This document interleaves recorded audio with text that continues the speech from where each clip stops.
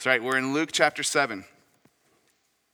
Verse 36 through the end of chapter 7 through 50 is a dinner party where this man who's a religious leader, a Pharisee named Simon, is hearing all this news about Jesus.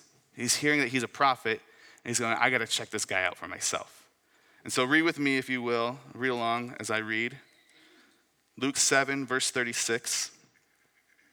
One of the Pharisees asked him is Jesus, to eat with him. And he went into the Pharisee's house and reclined at the table. And behold, a woman of the city who was a sinner, when she learned that he was reclining at table in the Pharisee's house, brought an alabaster flask of ointment. And standing behind him at his feet, weeping, she began to wet his feet with her tears and wiped them with the hair of her head and kissed his feet and anointed them with the ointment. Now when the Pharisee who had invited him saw this, he said to himself, if this man were a prophet, he would have known who and what sort of woman this is who is touching him, for she is a sinner. And Jesus, answering, said to him, Simon, I have something to say to you. And he answered, say it, teacher. A certain moneylender had 2 debtors. One owed 500 denarii and the other 50. When they could not pay, he canceled the debt of both. Now, which of them will love him more? Simon answered, the one, I suppose, for whom he canceled the larger debt. And he said to him, you have judged rightly. Then turning toward the woman, he said to Simon, do you see this woman? I entered your house. You gave me no water for my feet, but she has wet my feet with her tears and wiped them with her hair. You gave me no kiss, but from the time I came in, she has not ceased to kiss my feet. You did not anoint my head with oil, but she has anointed my feet with ointment. Therefore, I tell you, her sins, which are many, are forgiven, for she loved much. But he who is forgiven little loves little. And he said to her, your sins are forgiven. And then those who were at table with him began to say among themselves, who is this who even forgives sins? And he said to the woman, your faith has saved you. Go in peace. This is God's word. And God, we pray that you would open up our hearts, our eyes, our ears, our minds to receive your word, not just as information, but God, as your revelation to us, as you speaking and revealing yourself to us, that we would be transformed by your spirit and made more and more into the image of your son, Jesus, the perfect human who is also fully God, that we would reflect you, God, the way we were intended to, that we would do that better and better each day by your grace, by your spirit. And we ask this in Jesus' name. Amen. All right, so we have this story, this interesting scene where Jesus is getting fame, notoriety, people are hearing about him. This is a prophet of God. This is someone sent by God to share God's word, but he's also doing some miraculous things. He's healing people who are sick. He's helping people to see who couldn't see before. He's letting people get up and walk who were crippled and could not walk. He's literally bringing people from death back to life. And so people are hearing all about this Jesus. And there's this man, Simon. This is not Simon who would become Peter, one of Jesus' followers. We see earlier in Luke that he's already called that Simon. This is a Simon who is called a Pharisee, a religious ruler and teacher of the law. And it's interesting because a lot of times throughout the scripture, we would have interactions of Jesus with a Pharisee, and we're almost never given a name. And so it's interesting to me that this story, this Pharisee, Simon, is called out by name. He was probably a very prominent figure, a very prominent religious ruler. And so he's getting word about this Jesus, and you get this sense that he's like, all right, I'm going to find out for myself. Invite him over to my house for dinner. I want to see this Jesus. I want to ask him questions. I want to know what's going on. And it's fascinating to me that all of a sudden you get this stranger that comes into the home, to the table, while they're having dinner. It's interesting, think about like you're having a dinner party and just some stranger walks in the door, right? And they sit down and like, pass me the butter. That would be super awkward, right? Now, apparently this is a culture where, as we saw a couple weeks ago, like it's socially acceptable to rip off someone's roof and lower someone down. So I don't know, maybe there's a different cultural norm here. But a lot of people think actually when two prominent figures like this would gather together, a Pharisee, a religious leader, and a rabbi, a teacher, especially one who it seems to be as a prophet, are getting together, what they would typically do is leave their door open so that people can gather around outside and hear their conversation and learn from that. And so maybe that's kind of what's going on here. The door's open. It's like a welcoming environment. Come hear this conversation between Jesus and Simon. And I kind of get this sense that in Simon's interaction, especially when we skip a little forward in the dinner conversation, when he thinks to himself, if this man was a prophet, if he really were a prophet, there's this sense Jesus has been being called a prophet. Luke makes a point to point that out in chapter 7 leading up to this. That Luke's like, all right, let's find out for sure. There's this sense that he's like welcoming, let's see what happens when this woman comes to the table. What does he do then? Gotcha, Jesus. See, if you really were a prophet, you would know. You would know better. Have you guys ever been to a dinner party or gone to a friend's house for dinner and like kind of felt a little unwelcomed maybe at a certain point?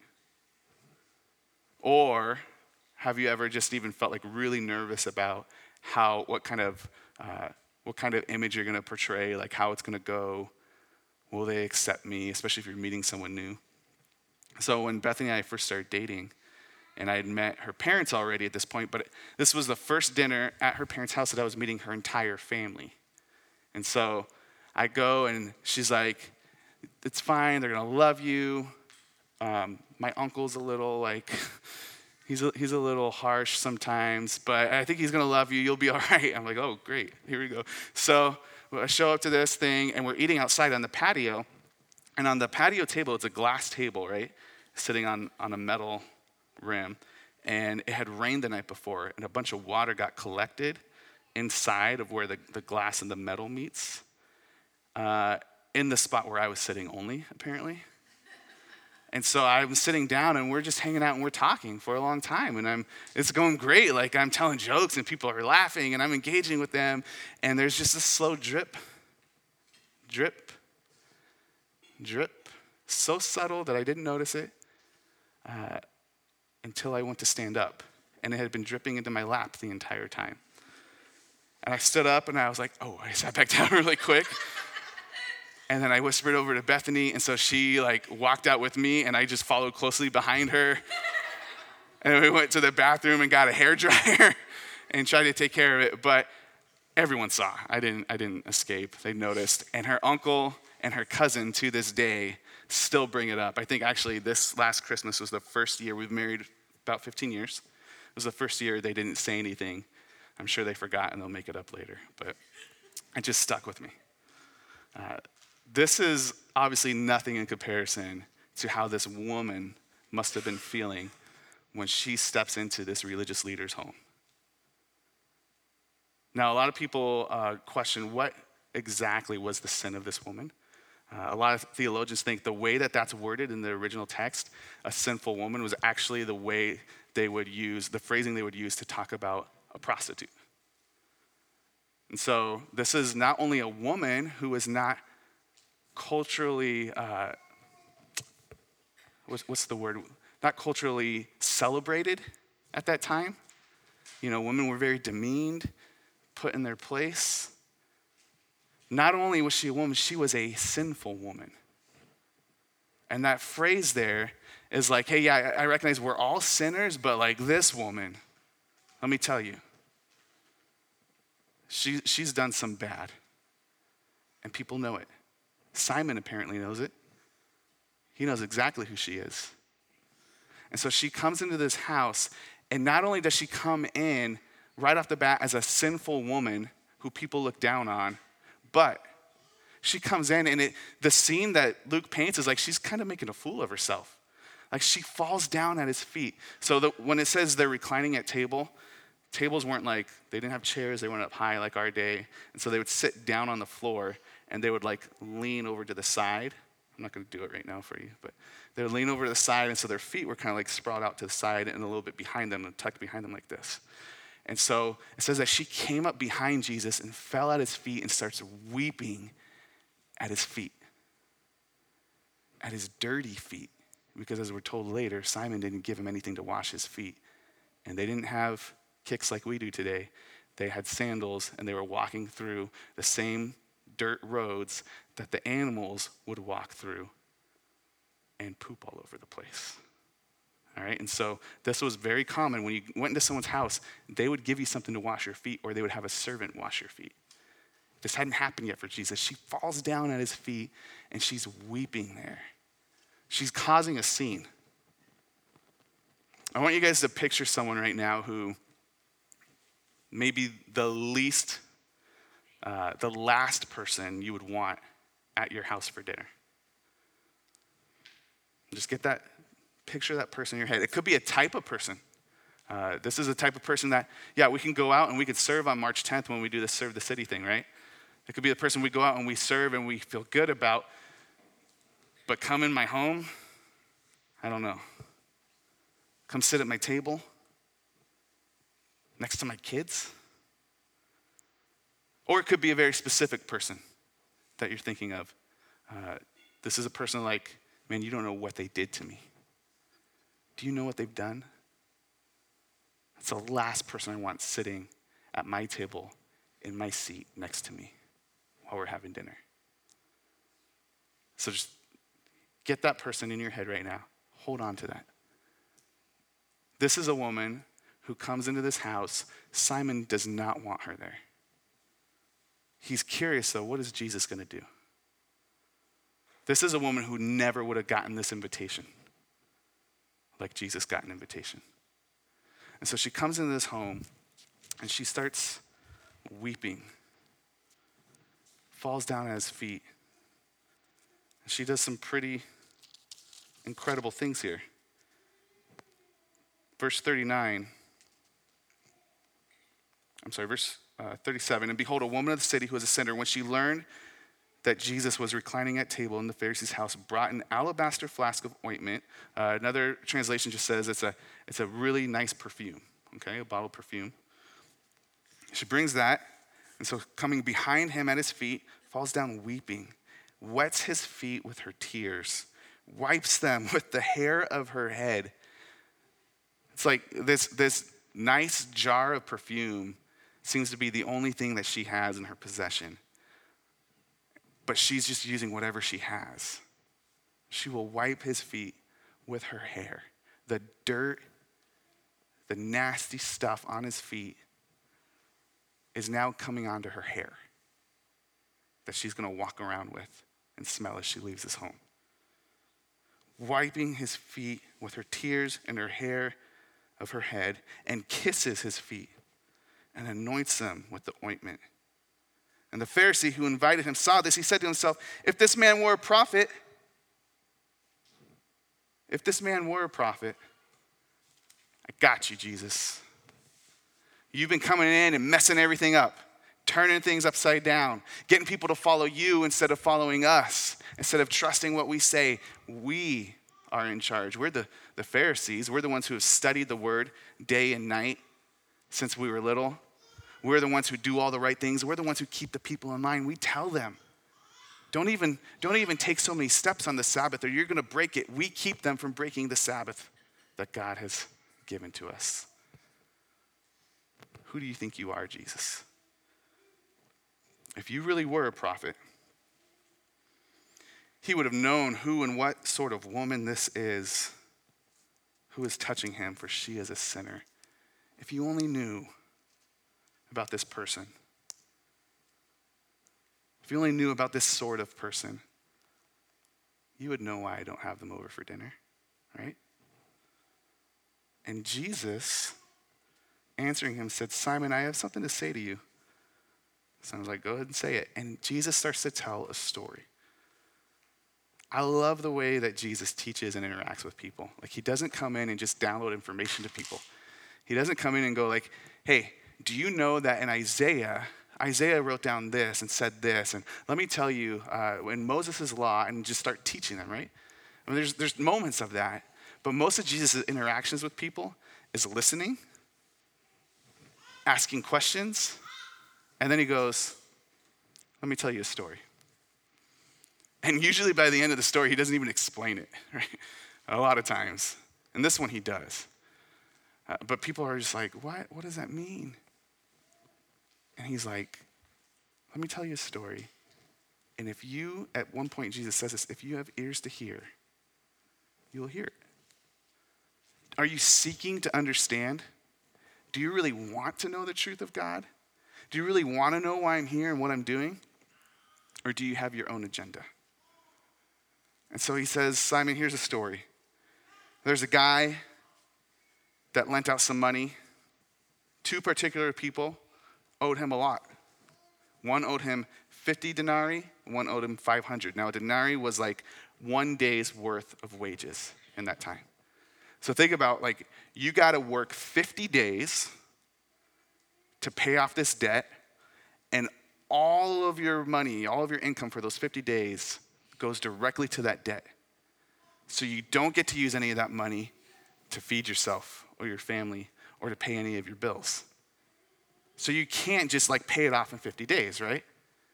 What you're gonna do if you do that is you're gonna find like you just paid off that debt and incurred a whole lot of other debts, right? So it's almost impossible for the common person in this time to even pay off the 50 denarii debt. Both of these are huge and outrageous debts that Jesus says neither one of them could pay back. So one owes 50, one owes 500. They're both hopeless. They're both in trouble. They both owe this person, and they're at the whim of what he decides. And this debt collector decides, you know what? It's forgiven. Both of you. You owe me 50, don't worry about it. You owe me 500, don't worry about it. I want to find a bank that works like that. That would be amazing. And Jesus says, which one do you think is going to love that master more? Now think about it, like they're both in debt beyond what they can pay, right? So it should seem like, oh man, they're both just filled with joy and awe. But one of them has this incredible looming debt that they have absolutely zero hope to ever pay off. Not even if a family member came in and said, I'm going to work alongside you and help you with this. 500 days of work. That's a lot of money for a person in this time, a Jewish person under Roman oppression. They couldn't own land themselves. They're already in debt to whoever they work for. This is a big, insurmountable debt. And Simon goes, well, yeah, I guess the one that owes more money, because he's going to realize, man, there's no way I could do that. He just forgave 500 denarii. That's incredible. Simon's starting to understand this idea that, okay, if you have been forgiven a little bit, awesome, you're going to be pretty thankful. But if you've been forgiven a lot, that's going to increase your gratitude. Like if I could draw a graph right now, all right? And we got sorry, I'm a math nerd. If we got the two axes going right here, right? So the amount that you owe in money, as that climbs, the amount that you are grateful for that being forgiven. And as the amount you owe climbs, the amount, see the little squiggly line starts going this way. Can you picture in your heads? I should have drawn one out here for you guys. Actually, Chris Gonzalez, he is one of the pastors at Missio Dei Tempe, did draw one out, and he texted it to me this week, and I was just lazy and didn't get up there on the screen. So use your imaginations. So a little squiggly line goes up, like the more debt you're forgiven, the more grateful you are. You see how that works?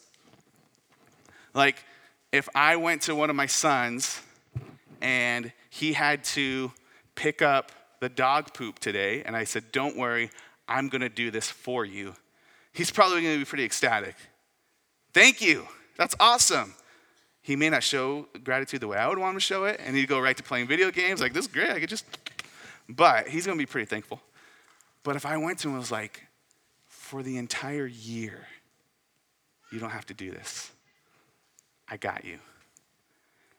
He's probably gonna be even more grateful, right? So Simon gets this. This is just logic.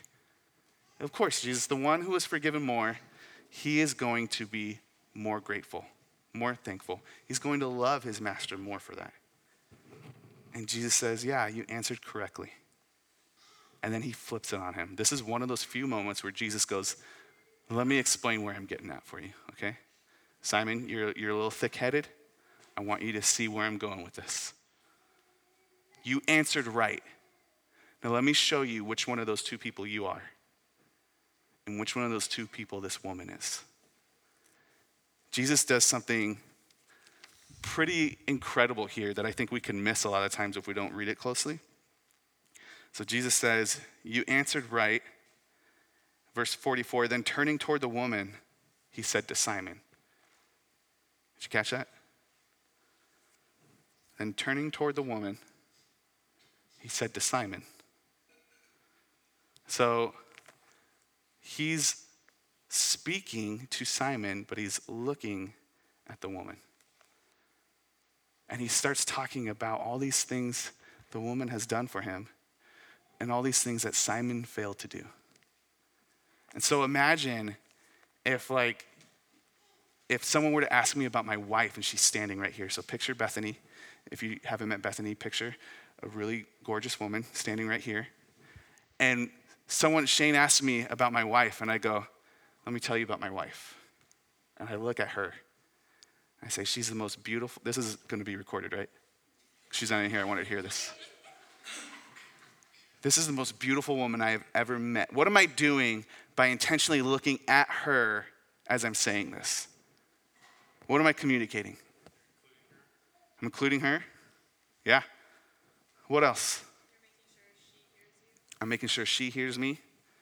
Yeah, I'm answering Shane's question, but I want to make sure she knows, she hears it. I'm including her into that so that she knows this is what I think of you, right? And that could be, so guys, just take a mental note of that. That could be pretty powerful, more than just going like, Shane's like, so tell me about your wife. I'm like, she's pretty cool, man. And I just keep looking at him. But like, I look at her, I'm like, let me tell you about this woman, right? So Jesus is doing something pretty powerful here. He's a pretty good communicator, I think. He knows what he's doing. And so Jesus intentionally looks at the woman and says to Simon.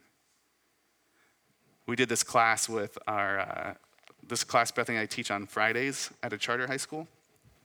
And it's on just like leadership stuff. It's an elective with the students. And one of the classes we did last week was on listening and communicating. And so we were talking about just different forms of communication. And we talked about how when you're listening, you want to listen with your whole self, right? Because when you're communicating, you also communicate with your whole self. It's not just your mouth and your ears, but it's making eye contact. It's the facial expressions you have on your face. Some of you are scowling at me right now. You're telling me I'm not sure what this guy's talking about, right? It's the body posture you have, your body language, all that stuff is how you communicate. It's with your whole self. And Jesus is going, I want to communicate something right now with more than just my words. I'm turning away from Simon to answer Simon's question about this woman. So that's something pretty powerful he's saying and doing in communication to her. But who else is Jesus communicating to besides the woman? Simon, right? What is he communicating to Simon when he turns away from him to answer his question? Like, think about Tim asks me a question. Ask me a question, Tim. I'll put you on the spot. Where was your last vacation? My last vacation, Steve. I'm not gonna look at you anymore. You're winking at me weird. My last vacation, Nathaniel, was we went to California. It was a ton of fun, man. You should really go. Have you been to San Diego? Okay. Yeah, you should go. It's beautiful. Like, what did I just communicate to Tim right now? That was pretty harsh, wasn't it? Sorry, Tim. I love you, man. We're going to catch up, and I'll tell you about my vacation later, okay? So there's this sense that, like, turning away from Simon as he's answering him, that's a pretty harsh response. Why? Why do you think that is? I mean, Jesus is like this loving person, right? He's God in the flesh, and God is love, and Jesus has come to heal the sick and to help the poor and to speak good news to all people. Jesus is this nice, wonderful, heartwarming Jesus, isn't he? And so, like, why would Jesus do this harsh thing to Simon, who invited him into his home for dinner? And he just, like, disrespects him. He turns away like that to talk to him, but looking at the woman. What are your thoughts? Why would Jesus do something like this?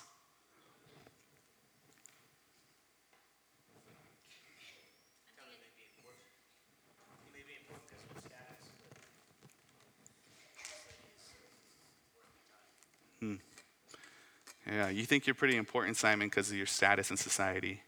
You're a religious leader. But this woman here, she's worth my time as well. Yeah. What were you going to say, Amy? Just a tenderness towards the woman.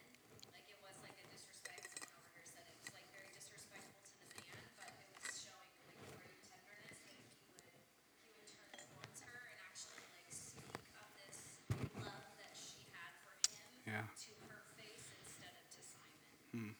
Yeah. Yeah, that's definitely communicating this deep tenderness to this woman and like an appreciation for how she's come in and served him. Jessica. Kind of like building off of that, he's not really using this woman as an example. He's actually talking to this woman. That's something that, like, going to another teacher analogy, we have oftentimes parent-teacher conferences with the kids there, and we'll have 5 teachers plus an administrator plus the parent, but the kid is also there.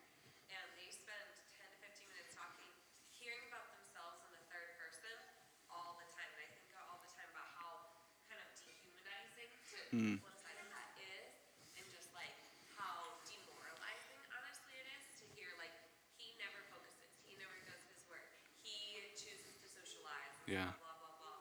But when I always try to really make sure we do turn and talk them directly, be like, what kind of person do you want to be? Yeah. What kind of choices are you making to get yourself there? What kind of path do you think that you're on? And how can we help you be better? Is there anything you want to tell us? Yeah. It's just like that difference between the third person speak, which is he, she, it, and second person talking directly to someone. And just how that person then perceives that experience and can turn a very negative experience into a very positive experience. I think that's a great point because if you think about if you were to put yourself in this woman's shoes, she probably had experienced that quite often in life. Like she probably would have been used to, if she was even allowed anywhere near this dinner party, like they would maybe be talking about her and how vile and dirty she was while not ever actually looking at her and speaking to her, right? So I think that's huge. Yeah, there's this like, no, I see you, I acknowledge you, I love you. The opposite of the dehumanizing. He's like, no, I'm valuing you as a human created in the image of God. Yeah, absolutely. I totally agree. He's teaching both of them in that moment in the most effective way possible. Were you going to say something? I think he's also using it as an attention getter for everyone else that was listening. Yeah. Yeah, because that would be, I mean, even when I just did that example right now with you guys, like, you guys were paying attention and looking at that. Like, he was definitely getting everyone's attention in that. And then everyone hears it and they go, whoa, who is this person, right? Yeah. Michael? I think it's a discussion about sin and forgiveness as well. Because Simon sees her as like this depth of sin, but doesn't see his own sin. Yeah.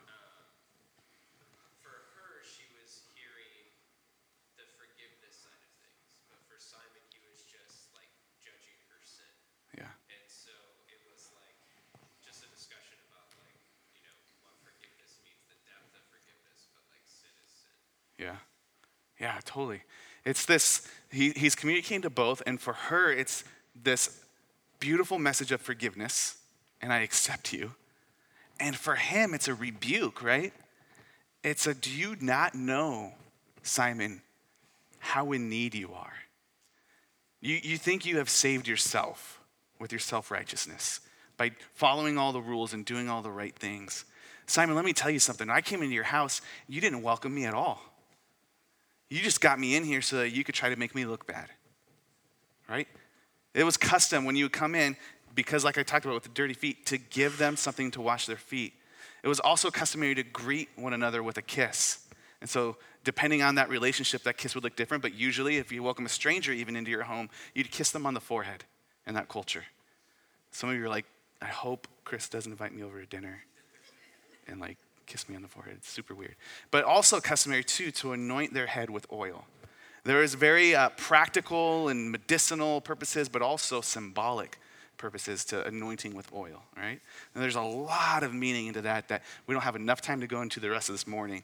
But one of them is like when we wake up in the morning, we wash our face, and maybe some of you might put lotion on your face just to help protect from the sun. This was part of that. That was one of the practical reasons. Okay, you've been outside in the sun all day. Welcome into my home. Let me care for you. This was customary to do even for a stranger that you welcomed into your home. And by Simon not doing any of these three things, he's basically spitting in Jesus' face. He's saying, I don't respect you. Oh, you think you're something? You got a name for yourself? I don't respect you. I'm the religious leader here. Let's find out who you really are, Jesus. Oh, see if you were a prophet, right? He's totally devaluing and disrespecting Jesus. And so Jesus gives it right back. And that sounds kind of harsh. Like some of us might have this idea of Jesus like, no, he wouldn't do that, right? He would still accept. No, there's a difference here that Luke is trying to point out to us in this story, in the way that he writes this. There's a difference between this woman who has sinned. She's got a lot of sin going on in her life. She is messed up. She has fallen short of the glory of God. She's not living in the way that her Creator intended her to live, in a way that points back to what he's like. But that's true of Simon too. Simon maybe only owes 50 denarii and she 500, but they both have insurmountable debts that neither one could pay off. And what we're seeing here is they're both in the same boat. They both have fallen short of the glory of God. Romans tells us that every single human being has fallen short of the glory of God that we were created to portray. Both of you. But the difference is, Simon, this woman, she came in and she greeted me with a kiss. She washed my feet with her tears. She anointed my feet with oil. She came in and she not only showed a respect for me, Simon, she showed that she loves me. She cared for me as a human being. She knew that she could approach me. Isn't that incredible that this woman who was ostracized by her community knew she could come up to this Jesus she's been hearing about, because he's been going around healing people and touching people that nobody else would be around at all. Maybe he would let me come to him too. And she comes to him and she shows that she loves him and she's grateful. Jesus, you would even let me come to you? You would even let me? Is that the approach that we have when we come to Jesus? Or do we come more like Simon? Well, of course, God knows all these things that I do for him, right? God knows that I studied and I did my quiet time, or God knows that I served these people, or God knows that I cared for my church family this week. Of course he accepts me. Or do we come in this broken posture, poor in spirit, as Jesus was teaching earlier in Luke, recognizing, no, I am a sinner. I do not deserve to approach this perfect, holy God. And yet, he accepts me in. And Jesus is doing even something more profound. He's communicating to Simon, to the woman, to everyone around, and even to you and I with his gaze. Do you know that all throughout Scripture, it talks about God turning his face to people when they would get favor, but hiding his face from them when they didn't have it? You might have heard the benediction given, and it's in Numbers. And actually, let me read it for you, or I'll botch it. Numbers 6, verses 24 through 26. This is Aaron giving a blessing. Or I'm sorry, this is Moses giving the blessing to Aaron by God. And God tells him to say this. He says, "The Lord bless you and keep you. The Lord make his face to shine upon you and be gracious to you. The Lord lift up his countenance upon you and give you peace." This was a blessing, a benediction, a word, a good word of peace sending people out that was used. It was very customary for the Jewish people. They knew it well. They used it with one another. God's face shining on you. He sees you. You have his favor, his grace, his mercy is on you because he looks to you. Jesus, the image of God fully, is sitting there in that moment and he's going, my face is upon this woman. Simon, you rejected me first. My face is turning away from you to look upon the one who knows that she's in desperate need of me. And the beautiful thing is, we don't know how this story ends. Like, when that dinner's over, will the rest of the community understand what Jesus just did and start treating this woman differently? Will they now accept her into society? Will they turn their faces upon her the way Jesus did?